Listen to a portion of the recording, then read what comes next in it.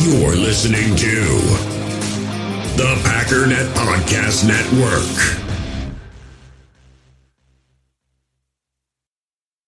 Mom deserves the best, and there's no better place to shop for Mother's Day than Whole Foods Market. They're your destination for unbeatable savings, from premium gifts to show-stopping flowers and irresistible desserts. Start by saving 33% with Prime on all body care and candles. Then get a 15-stem bunch of tulips for just $9.99 each with Prime. Round out Mom's menu with festive rosé, irresistible berry chantilly cake, and more special treats. Come celebrate Mother's Day at Whole Foods Market.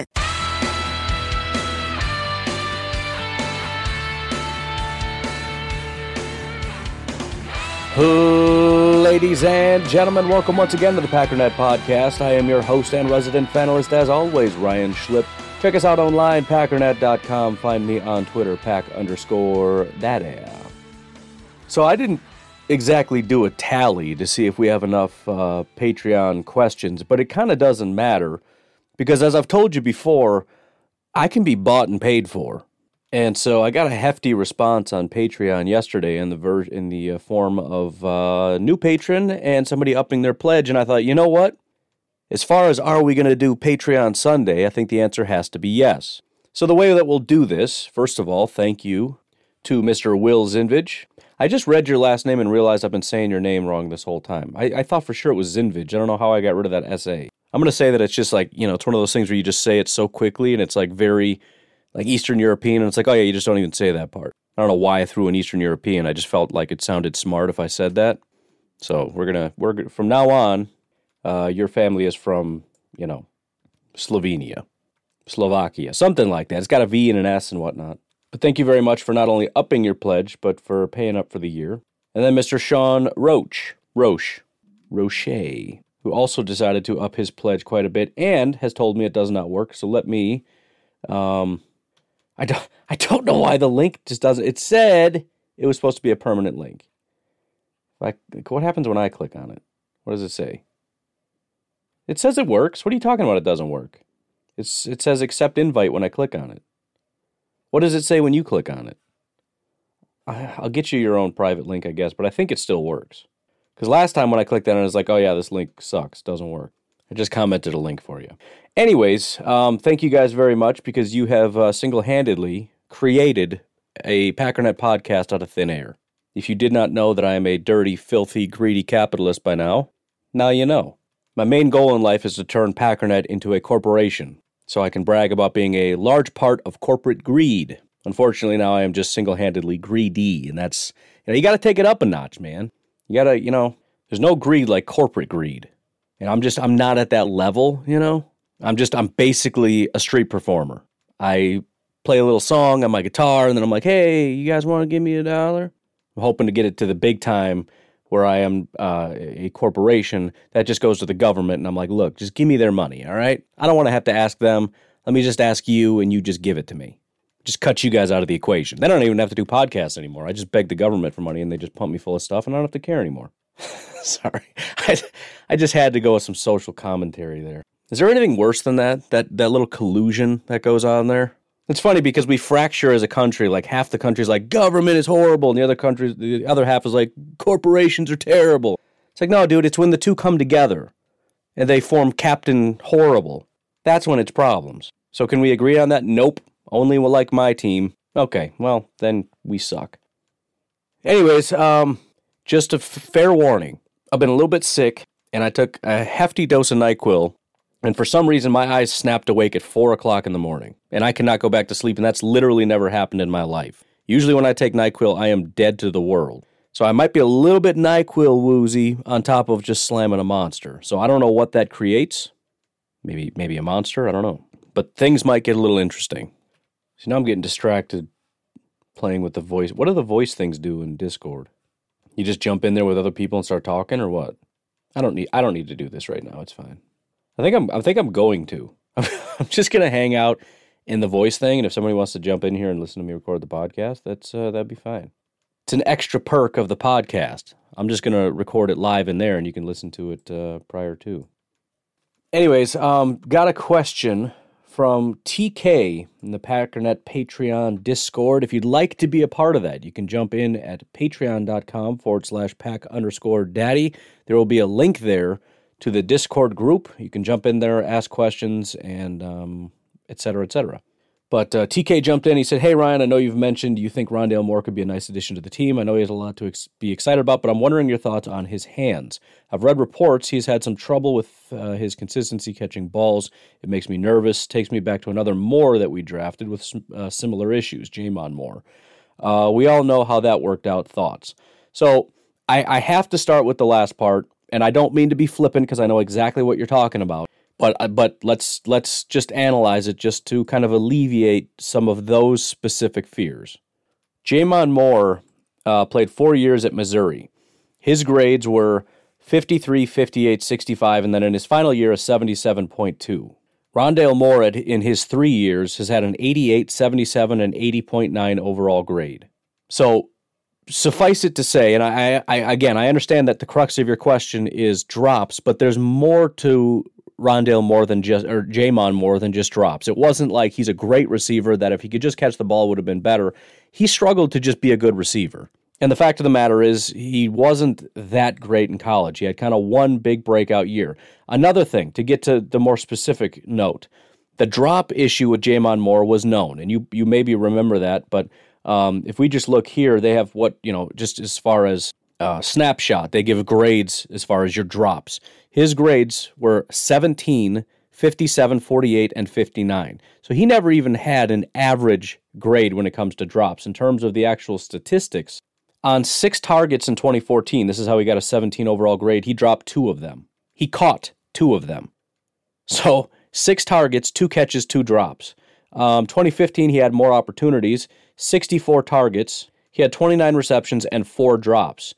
Out of 122 targets, he caught 62, he dropped 10. And then in 2017, 97 targets, he caught 65, he dropped 8. He dropped 24 passes in 4 years. If we look at Rondale Moore, he did have 7 drops in 2018, which seems kind of high, but his drop grade that year was an 82.9. His grades over the 3 years as far as drops, 82.9, 64, and 90.6, which is to say in 2020, literally 0 issues with drops because he didn't drop a single pass. In 2019, statistically, he had 3 drops on 38 targets, which is relatively high, which is why he had a 64 overall grade. But I don't think there's very many concerns. Drops, like a lot of these other statistics, I don't exactly have a metric, but let me do this. Let's look at Packers receivers and kind of get an idea of where he ranks as far as some of these other guys. We can kind of get a feel for this together. Again, he graded out fine, so PFF isn't worried, but I want to get statistically an idea of whether or not this is good or bad. So when I look at the metric, I think it makes more sense to look at it as a proportion to his receptions as opposed to his targets, because if you include targets, you're including all the bad passes. If you take receptions and drops, you're taking the totality of passes that were in his range as far as what he could catch. Does that make sense? We're 100% taking out all the bad passes and saying, so 178 receptions and 10 drops. We're saying 188 passes were catchable. How many did you catch compared to drop? So 178 receptions, 10 drops. We're saying out of 188 passes that were catchable, 5.6% were dropped. If we look at Devontae and his career, he's got 44 drops on 609 receptions, is a percentage of 7.2. So that's actually higher. Now, he's gotten better over the years. This year in particular, 133 receptions, only 2 drops, which is why he was so good. But just last year, 2019, which was a pretty good year also, he had 100 receptions. He had 9 drops. If we look at MVS, who I know everybody is kind of concerned about his hands as it is, but he's at 12%. So that's not great. 12% of the time when Rodgers throws a pass that is catchable, he's dropping it. That sucks. If you look at Allen Lazard, I think it's even higher, 12.7%, which is, I'm going to be completely honest, is kind of shocking. He actually had a 29 drop grade on 40 receptions. This past year, he had 7 drops. So, yikes. Equanimeous has had a smaller sample size, but only 2 drops on 30 receptions and 50 targets, which is 6.7%. That's the lowest we've talked about so far, but still higher than Rondale Moore at 5 point whatever percent. Darius Shepard, again, extremely small sample size, but he's at 16.7% because he has 1 drop and only 6 receptions.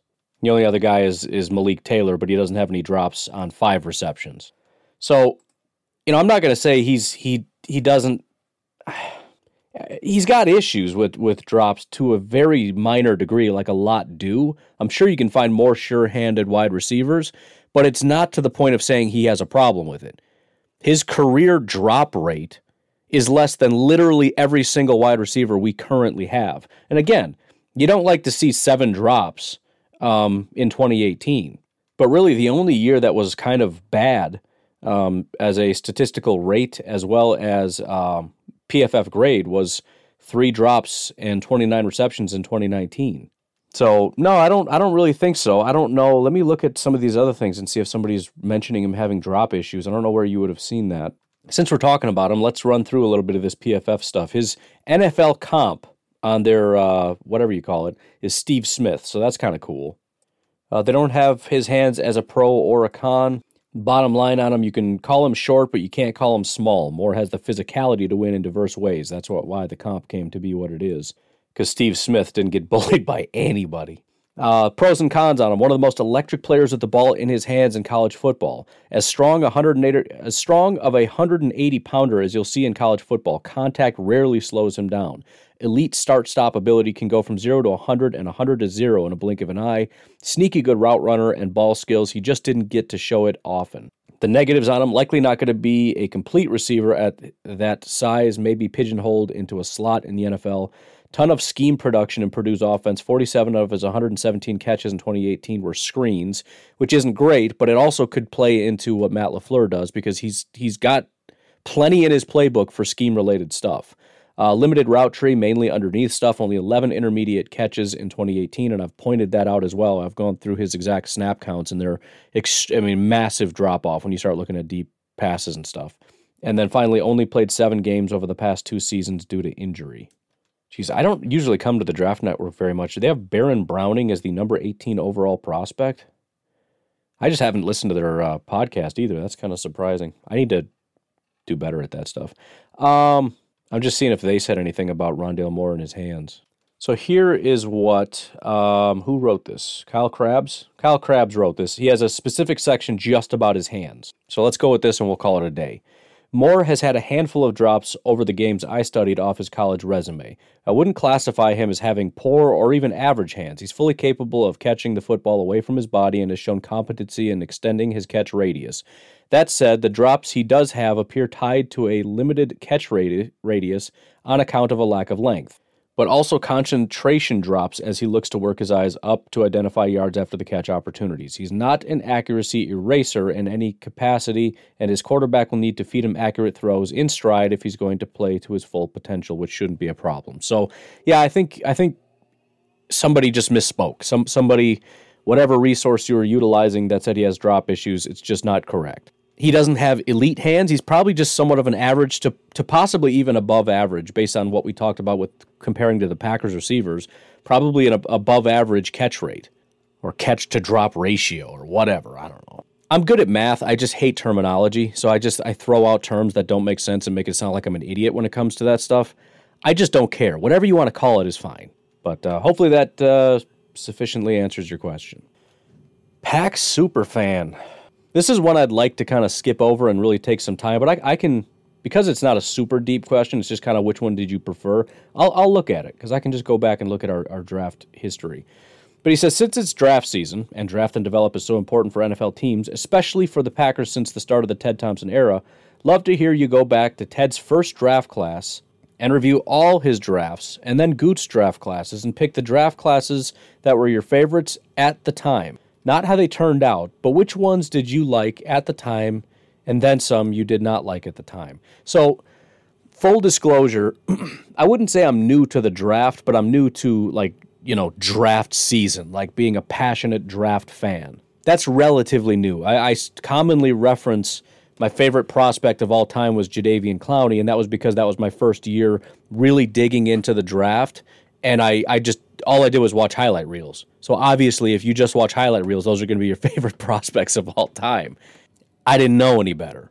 And there weren't a fraction of the resources we have today. It's unbelievable, the wealth of stuff we have today. There's so many people that do such good work.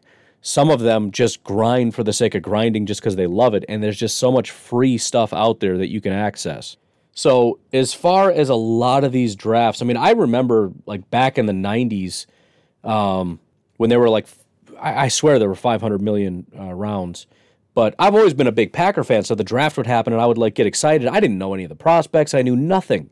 But I still wanted to see who the Packers picked. So I'd go in Grandma's living room. And I remember plopping down on the floor and just watching the ticker go by and like waiting for the Packers pick. And it was so boring. Just sitting there. Like it wasn't even as big of a spectacle if I remember. Like it was more, I don't know. It wasn't quite as exciting, and you try to get excited, but I don't know anybody, and you're just kind of waiting, and you're watching other teams. And this is back before I even cared about the NFL. I was just a Packers fan. I didn't know who played for what other teams unless you're a superstar. I didn't care. I just watched the Packers. And so I could not maintain that level of excitement, and after a while, I just kind of dipped. And to be fair, that's kind of how it is today. Like, I'm super excited, and then that first-round pick, and then I'm excited for the second, and then as the names I don't really recognize start getting picked, it's like, yeah, I don't care. And even the commentators do such a bad job, which, by the way, I'm planning to do a live stream. Nothing is 100% concrete, so I'm not going to, like, make a big announcement about it, but I'm planning on doing a live stream with another Packers personality. So I would encourage you to come and stream with us because it's going to be much more entertaining because we're actually going to get excited and talk about the Packers as opposed to these other guys when it's like the Packers make the pick and they don't even talk about it. Like once you get to like the fourth round, they're still talking about first-round quarterbacks because the media is so dumb. All they care about is quarterbacks. That's it. Like, you know, go back a couple years and it's like the Packers made their pick and in the first round, they would talk about it for about 5 minutes and then they go back to talking about Baker Mayfield. Like, dude, not everybody's a Browns fan. I understand that all you do is sit around and, like, you know, I can't say the things I want to say, but you guys get very excited about quarterbacks all day long. I understand that that's all you care about. That's all you want to talk about, even though we're sick to death of hearing about Trevor Lawrence and Justin Fields, and that's all you've talked about 24 hours a day, 7 days a week. The least exciting thing about this draft is going to be the first couple picks because those are the only picks we already know. The exciting part is after that, but that's all the media wants to talk about. It's so stupid. And then again, you get into like the third, fourth, fifth round, and the Packers, you'll see the pick come across the bottom, and they're just going off on some video that they produced, and they're still talking about some guys in the first round. It's like, can you tell me 5 words about the player the Green Bay Packers just picked? Can you give me 5 seconds of your time to talk about history that was just made here? Can you do that or no? And they can't. But we can, and we will. Anyways, as I'm kind of combing through, I mean, there's names here I love, but I don't even remember the picks being made. If you go back to 2000, and 2005 was Ted's first year. But you go back to 2000, you got Bubba Franks, who I loved, Chad Clifton, Niall Diggs, Kabir Baja-Biamila in the 5th round, Mark Tauscher in the 7th round. I mean, what an awesome draft. I don't remember any of those draft picks when they happened. Then you got 2001. I don't even know these guys. Jamal Reynolds, Pahoa Ju, Bill Ferrario. I have no idea. But let's look at 2005, which is the first year. The Aaron Rodgers pick, I more remember the conversations after the fact than I remember the pick when it happened. And I remember somebody who will remain unnamed because obviously it is an embarrassment that I don't want to throw back in their face, but they were very upset because they said Rodgers is a bum and Alex Smith is the better quarterback. Not that we had a choice. At the time, it felt like we had a choice, but obviously we didn't. But anyways, not super happy about the pick. But then you got Nick Collins, another great pick. Brady Papinga was obviously a contributor for a long time. As far as analyzing it, I don't know, man. I mean, that's the thing, man. That was his big stake in things. And that's what happens when you're a new GM and you come in and you recognize that you're taking over a team that is sort of a dying star. I mean, you're inheriting what has been over a decade of incredible play, and you've got a fan base that expects to win. It's been like almost 15 years of just pretty solid domination, but you can only ride that out for so long, so you are coming in to build the new future. And sometimes fans don't like that. They don't want that. Jordan Love, ring a bell? They don't want that. They just want this, what we have now, to last forever because they refuse to acknowledge that it has to come to an end. And again, the funny thing is when people who are mad about the Jordan Love pick try to pretend like people understood that Aaron Rodgers was a better prospect. People hated Aaron Rodgers. After we drafted him, people hated Aaron Rodgers. They refused to let it go, just like Jordan Love. I mean, he was literally booed in the stadium. You had protests. You had people getting to Ted Thompson's face, talking about the Turlet Bowl. The only place Aaron Rodgers is going to take us to the Turlet Bowl. Is that guy from Chicago or what? What was that accent? I guess that could be northern Wisconsin, but did they say turlet up there? Is that like a southern term? I don't know. But I will say definitively, one of the picks I remember was in 2006. Now, I don't know. I feel like I wasn't working at the airport at the time. In fact, I couldn't have been, but it felt like I was. But I remember the A.J. Hawk pick, and I remember being super excited because even back then, I loved violent linebackers. And this guy's name is Hawk. Like, I didn't know the prospects coming in, but you're telling me the Packers drafted, and early, right? We had an early pick 5 overall. Obviously, that didn't pan out as much as we'd all hoped, but I definitively remember that. Some other great picks in that draft. You got Greg Jennings in the second round. You had Darren College in the second round. Jason Spitz in the third. Will Blackman was a contributor in the fourth. Johnny Jolly, 6th-round pick. Was always a fan of Johnny Jolly. Got himself into some trouble, came back and helped us later. There's also something very obvious about these picks, and that is the amount of picks. There's always so many picks. And that was, not that he had a lot of control over how many he had in 2005, but that was a characteristic that obviously was very popular for the Green Bay Packers.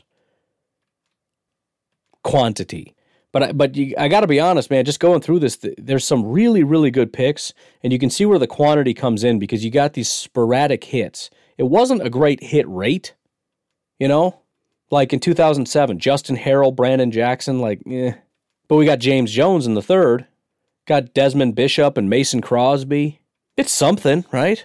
Now, by today's standards, Packer fans would lose their mind and say this guy's trash and should be fired all the way back in 2007 because they demand about a 75% hit rate, which just doesn't exist. I don't know if this has always been a thing or if it's a new thing or how that works. But even in his heyday, right? I mean, go back again, Aaron Rodgers, Nick Collins, and what? Well, you had Brady Papinga, who was okay in the 4th round. But you had Terrence Murphy, Marvell Underwood, Janius Costin, Michael Hawkins, Mike Montgomery, Craig Bragg, Kurt Campbell, and Will Whitaker. That's a lot of misses, but it's Aaron Rodgers. 2006, you had A.J. Hawk, Darren College, Greg Jennings. That's a crazy trio.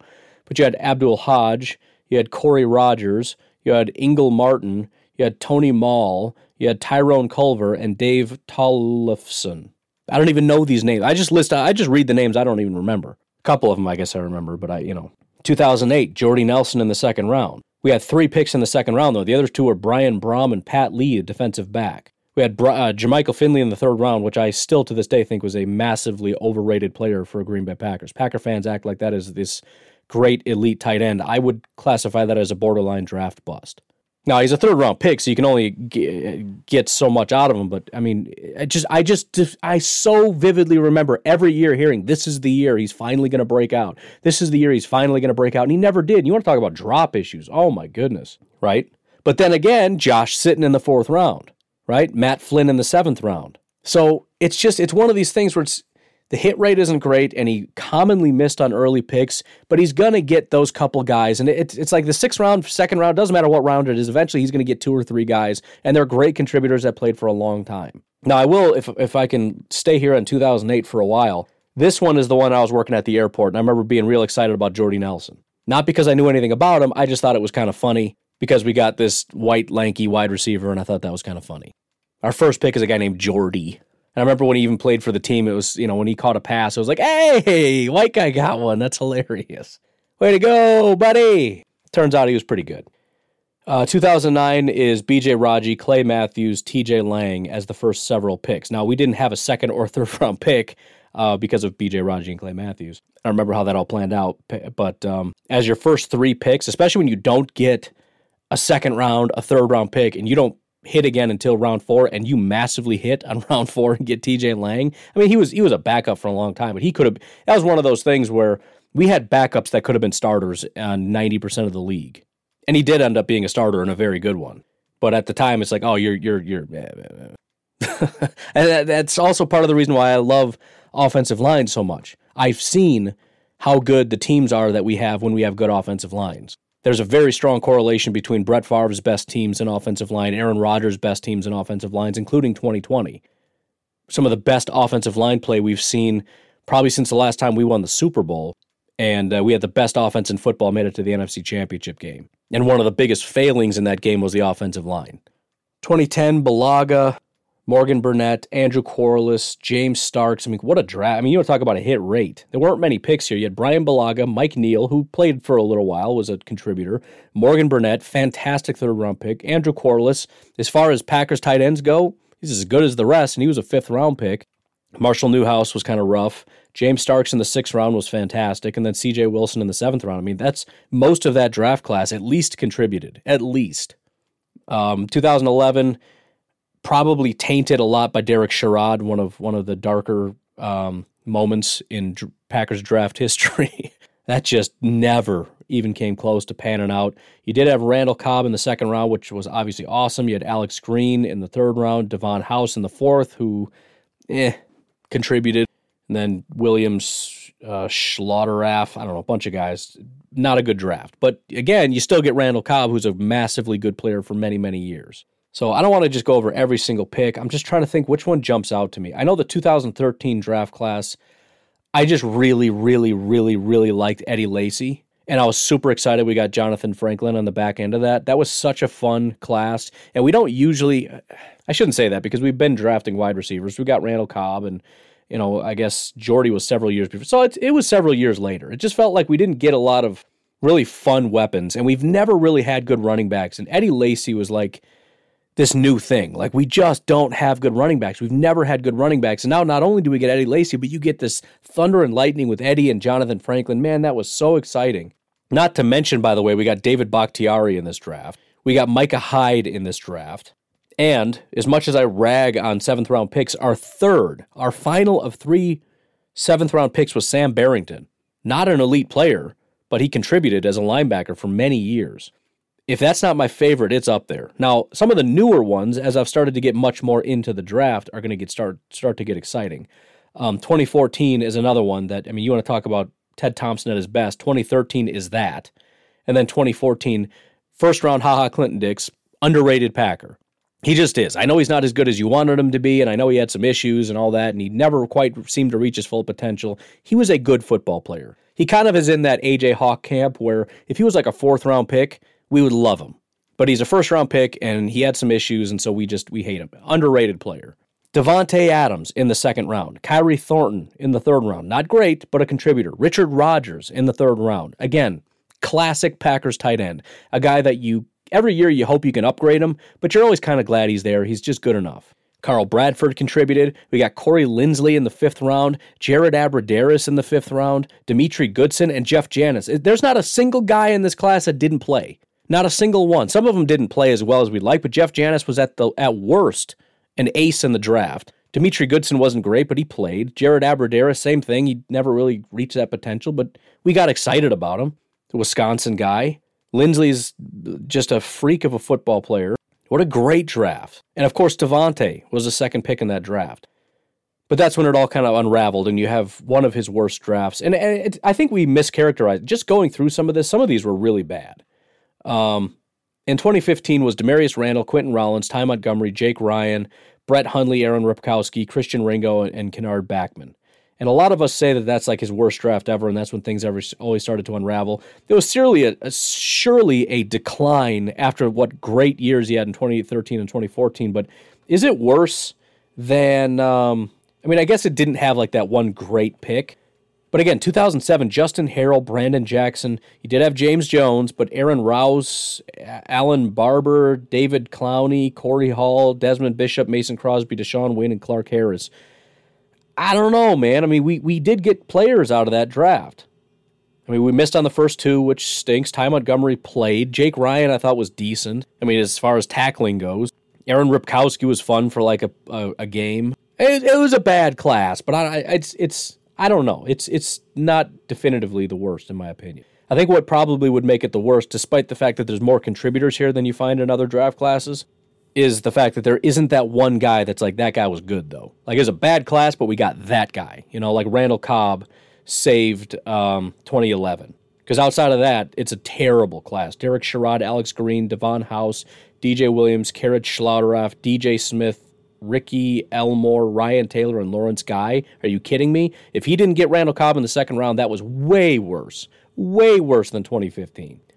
2016 was also, I would say, a pretty bad class. Kenny Clark saved it, but at the time, I don't think I really liked Kenny Clark. I shouldn't say that. I did like Kenny Clark, but it was a surprising pick. He was not expected to go, I guess, that early, although there was somebody that predicted it in Packers' Twitter sphere or blogosphere or whatever. I think he wrote for Lombardi Avenue. But Jason Spriggs, Kyler Fackrell, Blake Martinez, Dean Lowry, blah, blah, blah. So, it started to go downhill pretty rapidly.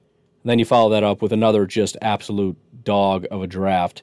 Kevin King, again, not great. And, of course, there's that T.J. Watt thing. And I know everyone's tired of hearing that, but it was a bad decision. We should have taken T.J. Watt instead of trading back. Because the other guy we picked up with that extra pick was Vince Beagle, who I don't even think made it to the regular season, which is shocking. That never happens.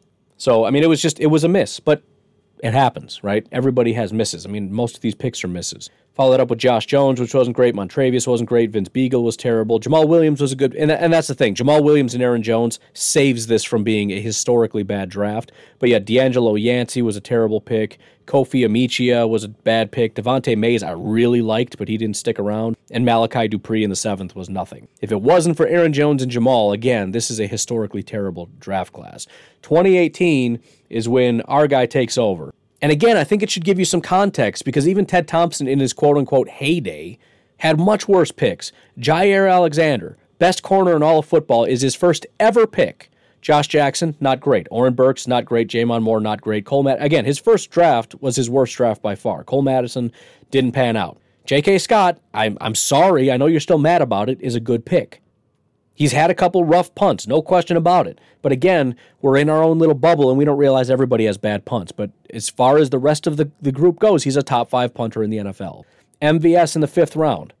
Again, look at all the other 5th round picks in that range. Nobody from like the 3rd round until the end of the draft, with the exception of maybe one guy, is even playing in the NFL right now. MVS is a starter. Not as good as we hope, but it's still a halfway hit. You got Equanimeous St. Brown, James Looney, Hunter Bradley, and Kendall Donnerson. Again, not his best, but again, even Ted Thompson's drafts, most of them were characterized by lots of picks, mostly misses, but there's that one guy that's a great pick, and in this draft, it was Jair. But then you get to 2019. Rashawn Gary.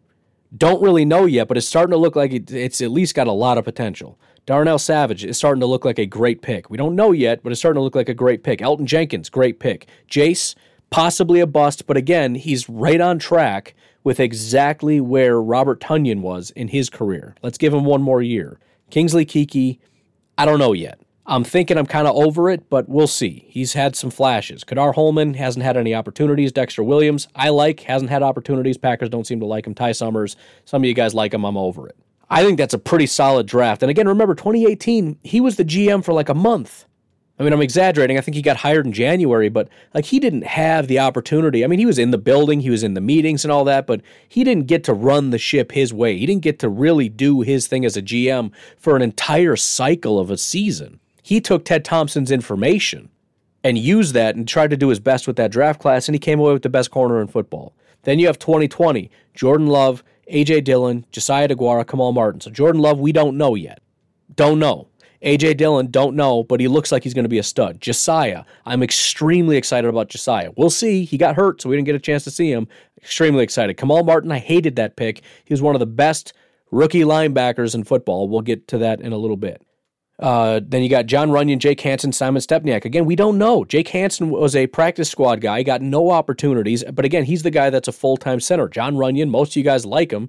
He was a guy that just filled in and did a decent job. Simon Stepniak, again, hurt, COVID, everything else, didn't get any opportunities. Vernon Scott got very few opportunities, but graded out fine. Jonathan Garvin hasn't played very much, probably won't.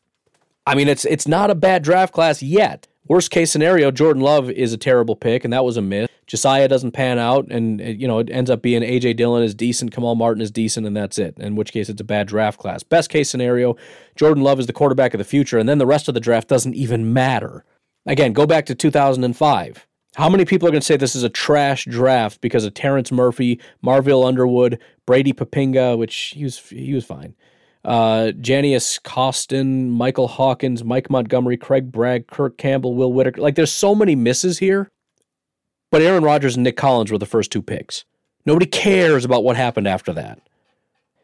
So, as far as excitement, what is my favorite draft? Not necessarily in terms of how it turned out, but at the time, which one was I most excited about? I think it was 2013. And I know that sounds silly because they were running backs, but it was just a blend of not really knowing very much, but knowing enough and really wanting a good running back and getting it and getting that complimentary thing. And then how that Eddie Lacy thing turned out. And that was one of the more exciting drafts for me, I think. Eddie Lacy, and that's part of the reason probably I really am still a huge Eddie Lacy fan. That pick got me so excited. So, very long-winded explanation of all that, but I wanted to kind of be able to relive this. And again, I don't really remember sitting down and watching a lot of these. What year was Clowney drafted? Looks like 2014. So it was the HaHa Clinton-Dix year was the first year, and that makes sense, because again, I remember looking into all the prospects, not enough that I knew who Devontae was necessarily, but I remember looking into all the prospects and remembering very vividly that HaHa Clinton-Dix was the best in the class. We needed a safety. He's the only good one, but he's going to be long gone by the time the Packers pick. And then eventually he started to fall down the board. Some other safeties that were garbage started getting pushed up the boards, and that benefited the Packers tremendously. So HaHa Clinton-Dix might have been one of my most exciting first-round picks, because it's the first time I really paid attention. It's the one guy that we all wanted so unbelievably desperately, but never thought he'd fall. I mean, it would be the equivalent this year of, I don't even know. I mean, you got, Christian Darrisaw maybe at tackle, who's projected to go like 14th. Maybe Caleb Farley, but again, he's fallen because of an injury, so that doesn't really count. J.C. Horn might be the guy. Let's say J.C. Horn, although it's nowhere near the same comparison because safety was such an unbelievably horrendous position for us, and corner clearly is not with Jair there. It's more of a depth issue than a talent issue. So I don't know if there is a comp. I mean, you could say linebacker like Micah Parsons falls. That might be the best comp available. Anyways, why don't we take a break here? We'll come back and get to some other stuff. Again, patreon.com/pack_daddy if you'd like to support the podcast. I just got a brilliant idea yesterday. And it may be moving forward something as an alternative to Patreon. Very, very excited about it. Probably a little project I'm going to work on by myself. May just be a part of the new relaunch. We'll just plan a July 1st thing. But pretty excited about that. But for the time being, we've got a bunch of other things. You can check the description, other ways to help out. 5-star iTunes review, telling your friends and family. One of the real easy things you can do is invite people to the pages and the groups, and then let the group do its thing. I know you've got friends and family that are Packer fans. Bring them into the group. Invite them to the Cheese and Packers Facebook page. Invite them to the Packernet Podcast Facebook page and the Packernet Podcast Facebook group. Just invite. I think there's just a button. You can just invite your friends and family. Every Packer fan you know. If 1,000 people invite 10 people, pretty simple math, right? So before you forget, just head over there, invite all your friends and family that are Packer fans. Doesn't have to be anything to do with the podcast, just a Packers group. Tell them to get in there. We'll just use that as a gateway drug. Then we're going to get them. Oh, we're going to get them. We'll take a break, and we'll be right back. Passion, drive, and patience. The formula for winning championships is also what keeps your ride or die alive. eBay Motors has everything you need to maintain your vehicle and level it up to peak performance. Superchargers, roof racks, exhaust kits, LED headlights, and more. Whether you're into speed, power, or style, eBay Motors has you covered. With over 122 million parts for your number one ride or die, you'll always find exactly what you're looking for. And with eBay Guaranteed Fit, your part is guaranteed to fit your ride every time or your money back. Because with eBay Motors, you're burning rubber, not cash. With the parts you need at the prices you want, it's easy to make your car the MVP and bring home huge wins. Keep your ride or die alive at ebaymotors.com. Eligible items only, exclusions apply. We all have smartphones, and we all know they're pretty amazing, but they also can be amazingly distracting, especially when we're around other people. So US Cellular wants us to reset our relationship with our phones by putting down our phones for $5. That's right, a company that sells phones wants us to put down our phones. And to see what we find, learn more at uscellular.com/built for us. In the hobby, it's not easy being a fan of ripping packs or repacks. We get all hyped up thinking we're going to get some high-value Jordan Love card, but with zero transparency on available cards and hit rates, it's all just a shot in the dark. Until now, introducing slab packs from arenaclub.com, the only repack that provides real value, a complete view on all possible cards, and clear hit rates for each one. Now when I buy slab packs on Arena Club, it finally feels like I know what I'm getting. And honestly, the best thing for me and my son is the fact that we're kind of novices into this. When I walk into a card shop with my son, and a card says it costs $40, kind of just taking his word for it that that's a good value. So I appreciate the transparency on grading, as well as just getting excited about seeing what you could potentially get. Right now, you can get 10% off your first purchase by going to arenaclub.com/packdaddy. Wow, that's crazy offer. 10% off a $400 slab pack. That's $40 right there. Anyways, that's arenaclub.com/packdaddy for 10% off your first purchase. Hey, it's Kaylee Cuoco for Priceline. Ready to go to your happy place for a happy price? Well, why didn't you say so? Just download the Priceline app right now and save up to 60% on hotels. So whether it's Cousin Kevin's Kazoo Concert in Kansas City, go Kevin, or Becky's Bachelorette Bash in Bermuda, you never have to miss a trip ever again. So download the Priceline app today. Your savings are waiting. Go to your happy place for a happy price. Go to your happy price, Priceline. All right, so we got a question from Gooseman. It says, what would it look like if the Packers went all in on offense this year, stacking strength on strength? Could that be a viable move to push for a Super Bowl and down the road? The only way I can think to answer that is to just revisit where it all went wrong. Go back to Tampa Bay. And the problem with that, the good and the bad, is, as I've said already, I still believe the Packers are the best team in football last year. The issue is not talent. The issue was they didn't show up, and that's a serious problem. So again, if we had to add something, what would we add to make it better? And the problem is, you look at the players that played and you say, okay, we have to assume our receivers fall apart and drop everything thrown at them. Our pass rushers can't rush the passer. Our corners are dropping interceptions left and right. Who can we add to help that out? I don't know. And the other problem is, we're not going to pull guys. Za'Darius and Preston and Rashawn are not all going to get pulled for this rookie guy who hasn't played hardly all year, because let's see what happens, because we didn't do that last time. So it would have to be a position that could help that's going to be just a starter. So number 2 wide receiver is an option. Offensive line is certainly an option, and probably one of the more important ones, because that's where things have fallen apart every single year against San Francisco as well as Tampa Bay. That's been a major issue. Billy Turner in particular, he has been single-handedly a massive part of the reason we've lost against San Francisco and against Tampa Bay. If you go back to that championship game, there were 2 sacks given up against the San Francisco 49ers in 2019. Both of them were Billy Turner. 2020 championship game, there were 4 sacks given up. 2 of them were Billy Turner, 2 of them were Rick Wagner. If you look at Tampa Bay week 6, 3 sacks given up. 1 was Billy Turner. 1 was Jamal, 1 was Elton Jenkins. Total pressures given up 11. Half of them were Billy Turner, 5. If you look at that other game, week 12 against San Francisco, Billy Turner didn't give up any sacks, but neither did anybody else. David Bakhtiari actually was the weakest link in that. Now, obviously, he had a really tough matchup, but, second worst, Billy Turner. Of 8 pressures given up, Bakhtiari gave up 2, Bakhtiari gave up 4, Billy Turner gave up 2, or 3, I'm sorry.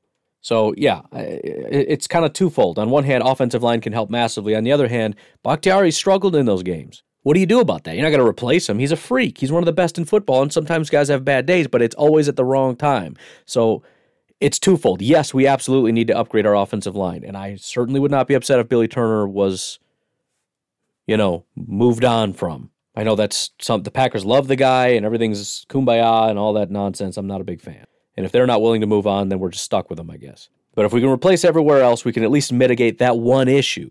And again, adding another wide receiver gives us that one other thing. Because again, you always have that game where everything's kind of falling apart, but thankfully that one guy, Rodgers, just with his sheer willpower, made it happen. MVS, one time just takes over out of nowhere. Aaron Jones, Jamal, or in this case, hopefully A.J. Dillon, or which he did against Tennessee.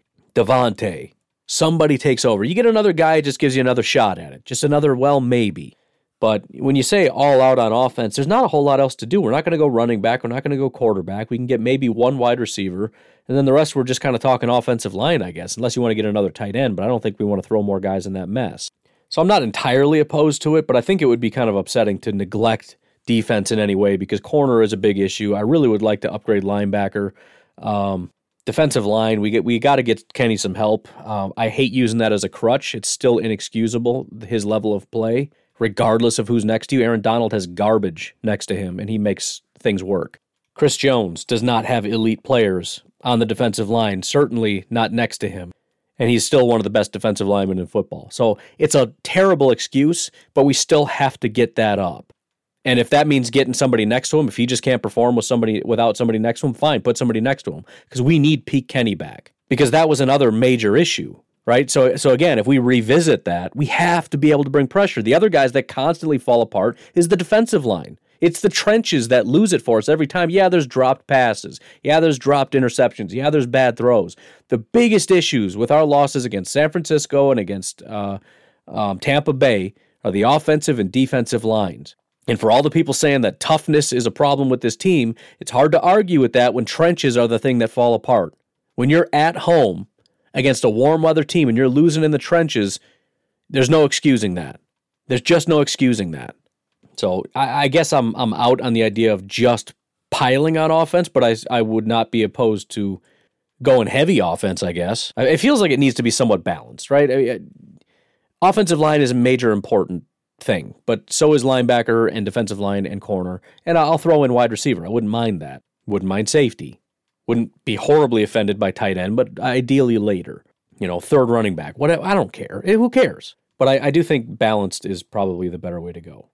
We're going to go a little bit off of Patreon because, again, I'm just doing the show because I was bought, But I think we're out of questions. If you did ask a question in the Patreon Discord and I didn't answer it, it's because I just haven't scrolled up high enough. Just ask it again. Just throw it back at the bottom of the comment section. I think I've done this before, but since we talked about Kamal, we'll go ahead and do it again.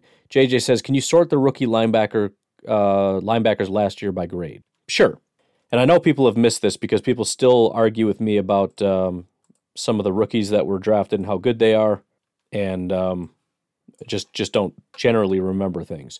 So I have 32 linebackers that were drafted last year, and this does include, I believe, undrafted free agents. In order, there are 2 guys that graded as good. Again, remember, the draft is mostly bad football players, at least in year 1. Almost all of them are bad. In fact, only 8 of the 32 were 60 and above. Everybody else is below average to straight up hot garbage.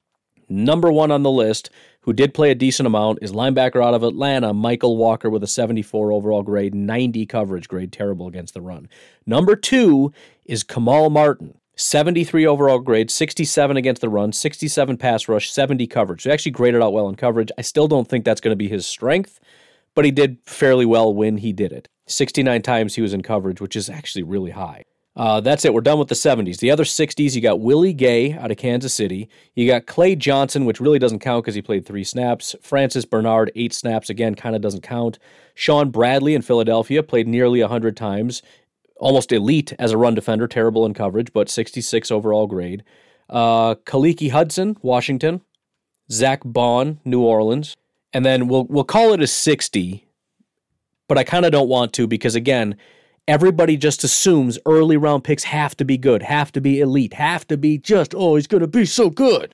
So I'm not going to call him a 60. The first under, 59.9, you didn't make it, suck it up. Only 376 opportunities, by the way, because he couldn't even get on the field, is Isaiah Simmons. This guy that is a can't-miss prospect, elite prospect, coverage, run defense, everything. He can do it all. You don't even call him a linebacker. He's just this freakish guy. If there was an equivalent to the term offensive weapon on the defense, it would be Isaiah Simmons. In fact, we should just call it the Isaiah Simmons. He's a defensive weapon. He's a heat-seeking missile. He wasn't even average. 69 in coverage. He wasn't as good in coverage as Kamal Martin, 5th-round pick by the Green Bay Packers. Then you have T.J. Brunson, Logan Wilson, Cincinnati, Anthony Jennings out of New England, Kenneth Murray, who I liked a lot. I didn't think he would actually be that good. I just know that he's my style. He's a very violent football player, and I still have hope for him because he looked fairly decent in other facets of the game. We'll see how it goes. He did grade very well in tackling, had an average run defense grade. I'm holding out hope. He plays for the Chargers. It'll take a while. That team just saps talent like nobody else. Malik Harris in Baltimore, and those are the finals in the 50s. Now we get into the 40s. Javin White, who hardly played. Jordan Brooks, the Seattle guy that they took, don't know why. Supposedly, definitely. When I looked at these guys and I graded them myself, which you shouldn't matter what my grades are, he was very, very low. Never, when they took him in the first round, I couldn't stop laughing. Jacob Phillips, Cleveland. Chris Barnes, Green Bay. 18th. He's in the 40s, but still, better half of the group. Well, not quite, but he's about halfway.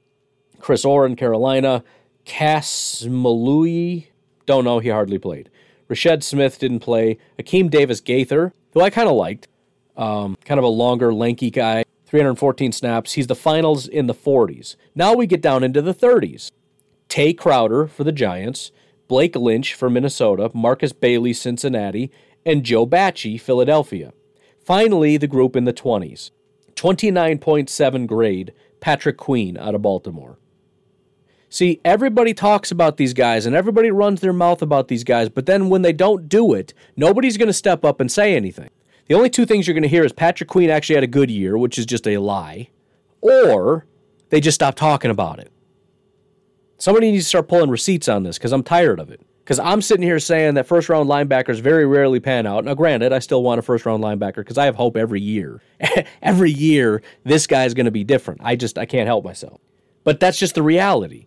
And then people get mad and they're like, that's nonsense. This guy's good, and this guy's good, and this guy's good. And then Isaiah Simmons hardly makes it on the field. Patrick Queen's one of the worst guys in football. In fact, if I sort this, the reason I've said he is the worst is because everybody after him doesn't make the cut if you have a minimum snap limit, which would put him the only one in the 20s, by the way. 29.7 is horrific. His coverage grade was a 30. His tackling grade is a 34. His run defense grade is a 29. Finally, you have Chappelle Russell, Amari Cobb, Troy Dye, Christian Welch, and Davion Taylor. Troy Dye was an unbelievably popular option in the draft. A lot of people wanted him for the Packers. I didn't hate Troy Dye either. He worried me about being a smaller prospect, but 28 overall grade. And again, some of these guys can get better. There's no question. Patrick Queen can still be a very good linebacker at some point. Maybe it's just going to take him some time. But at the very least, we need to stop acting like drafting a guy is going to fix things. Draft for the future. You draft for the future. Even if the guy can play year one, it's still more about the future because there's a developmental thing that needs to take place. Very rarely do these guys step up in year one and really contribute. None of these guys, with the exception of some of the early picks who were terrible, played a lot. Kenneth Murray and Patrick Queen played a ton. Those are the only ones, and they were both horrible. In fact, the next highest snap count, to give you an idea of how little these guys actually played, was Chris Barnes. He played the third most of any rookie linebackers. He played more than Isaiah Simmons and Jordan Brooks, who were first-round picks. Same with defensive linemen. And if we sort by guys that actually played, you got 14 guys that played even a little bit. 2 of 14 had decent grades. My guy Raekwon did. Your guy Ross Blacklock is the worst in football. Yeah, I'm going to throw that in your face. Ross Blacklock got so much love, and it just made me angry. It's just like, why? I don't understand. 30.2 grade. I mean, I'm trying to be humble, but I'm better at this on accident than some of these guys who are doing this like full-time, constantly grinding on this. I had to hear so much about how good Javon Kinlaw is, and I watched that guy get pushed all over the field. I had to hear every Packer fan talk about Ross Blacklock. I heard all about Jordan Elliott, and I'm sitting here banging the table for Raekwon Davis. The season ends. Raekwon's one of the only guys that contributes even who's even halfway decent. One of only 2 guys in the 70s, one of only 2 guys with a 70 overall pass rush, and I get no credit because everybody's bad takes, they just flush right down the toilet like it never happened. I'm pulling receipts, ladies and gentlemen. Where are my Blacklock fans at? Edge rushers, 2 out of 11. Chase Young, obviously very, very good. Alex Highsmith is the only other one. AJ Epinesa, terrible. Yetur Gross-Matos, bad. K'Lavon Chaisson, the worst. The worst. Cornerbacks, 18 of them. L'Jarius Sneed and Cam Dantzler are the only ones that were in the 70s. The only ones that graded out as good. Average, Trayvon Diggs and A.J. Terrell. Everybody else is below average and bad. C.J. Henderson, who started off solid, was in the 50s by the end of the year. Jeff Gladney, Vikings first-round pick that is probably not going to play football anymore, 50. Jeffrey Okudah, can't miss, elite, unbelievable, just unstoppable, best corner prospect we've seen in 50 years, 14th with a 42 overall grade. We need to stop getting so angry because we think we know something. I know this guy's good and you didn't draft him. That's why I think I mentioned it to JJ. Maybe I didn't hit send, I don't know. But he was kind of upset about the TJ Watt thing and how people won't let it go. And again, we did miss. There's no question about it. But the reason Packer fans won't let it go is it's the one time the casual fans that get mad were right. And they don't want you to forget it. They're wrong every other year, but they just keep bringing that up because it's the one time we were right. I wanted TJ Watt. You traded the pick and took Kevin King, and that was a bad mistake. I was right and you were wrong. And you know what? They're right. But if you're going to be as vocal about that, why don't you start being vocal about all the times you've been horrifically wrong? There's the level of narcissism in that. Narcissism, I looked it up for both of our benefit. Excessive interest in or admiration of oneself and one's physical appearance. Obviously, the second part doesn't necessarily apply. But just the arrogance to be so blatant about your bragging and just ignoring that you got, it's like if you shot 15 free throws and you made one and you kept like getting in everybody's face for years about that time I drained that free throw shot. Dude, you missed 14. And to just talk about how like I got snubbed from the NBA. Like this is nonsense. Like I'm so good at bad. Dude, you remember back in 2012 when I drained that shot? That was literally nothing but net. There was no rim involved, brother.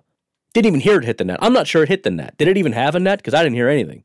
I get it. And there's nothing wrong with talking about it if you can be an adult about it. Just be like, dude, I wish we'd have got I wish we got TJ. I wanted TJ too. I did. I wanted TJ Watt. And you know what? I was right. But to then call for a GM's job or to call him trash or to tarnish his legacy because of a decision, when in reality, if we were to compare my decisions, if I were pulling the lever every single pick compared to Ted Thompson or Brian Gutekunst's lever pulling, this team would be done. This team would be in the trash heaps if you or I were in charge of this. At least have that level of humility. Brag all you want, but there has to be some humility there. You cannot go at a human being on such a dark level and also have no recognition of your own failings. That's where it becomes narcissism. That's where it becomes some kind of a mental defect. I'm going to sit here and talk about how good I am at this draft stuff, knowing full well that I'm not. But it has more to do with just kind of making fun of everybody else missing and everybody else that pretends they know stuff. I'm telling you, I know nothing, and I'm right more often than you are, so shut your mouth.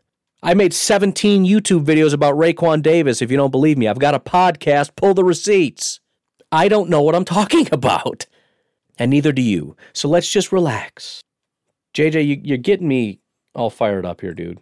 This is your fault. But I can't look at, every time I see it, it's so blatant. I'm looking at this. I'm looking at the cornerbacks. They're all bad. And so even if I go back to the last question about like how much could it help or even there's so much about this one thing.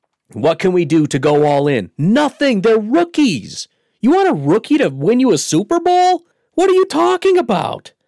What kind of a trash team do you have where you got to depend on a rookie to drag you through a Super Bowl? On a team that has Aaron Rodgers as the quarterback, you're going to depend on a rookie to win you a Super Bowl. What in the world are you talking about? And then to go back and tell me that T. Higgins would have helped us beat the Tampa Bay Buccaneers. We lost because we took Jordan Love instead of T. Higgins. Get a hold of yourself. You got to get a grip, man. Take a vacation. Just go do something. Go hang out with your kids. Go on a bike ride. Take a cold shower. I don't know what it's going to take, but oh my goodness. Safeties out of 9, 0 were good. 0. Oh, that's not true. I know. Jeremy Chin, Carolina fans will just lose their mind. He was 7th out of 9, 59 overall grade. 47 run defense grade. They get excited, though, because his stats are real high. He had 5 pass breakups, which is the highest of all the safeties. They also don't like to point out that he had 6 touchdowns given up, which is more than any other safety by double what the next highest is. 3 was the next highest, but we don't want to talk about that. Well, dude, he's got 89 tackles, man, and 14 pressures. He also has 18 missed tackles, which is the most of any safety. So now I'm getting all angry. So I remember in college, they, when whiskey came into the house, they literally would hide it because I was a fun guy to hang out with in college, but when whiskey was involved, I was angry. Turns out NyQuil creates hostile podcasts. NyQuil, Monster, and a JJ question creates a hostile podcast. I can just picture him sitting there going, I just wanted to know the linebackers. You're still taking the fall for this. Anyways, I can keep going, but we're at about an hour. So I feel like for a Sunday podcast that about 4 people are going to listen to, we'll call it. But again, patreon.com/pack_daddy. You can get in for as little as $1 a month. Make sure you fill the queue full of questions. Try to keep just questions in the questions section because otherwise I'm going to scroll up, see a bunch of conversation, be like, all right, I'm not going to keep scrolling. I don't want to have to read all this. Just keep it questions so that I can quickly refer back to it and hit those for, I won't just save them for the weekend, but for when I need them. And again, if you've asked me a question, also, I got to throw this out there. If you've made me some kind of an offer or said that you could do something for me, reach out again because I'm telling my wife, like, oh, yeah, this guy said he could do this. Oh, yeah, and then this happened. I can't find any of it. I don't know where you guys went, who you are, where you came from. Somebody wanted to buy my sign. I don't remember. Somebody said they could do some work for me, get me some stuff. I don't know who said it or where they are. I checked everywhere I can think where people would message me. I can't find it. I have no idea. But if you're waiting on me to respond to you, just reach out. Because I forgot or I can't find you. But anyways, you folks have yourselves a fantastic Sunday. I'll talk to you tomorrow. Have a good one. Bye.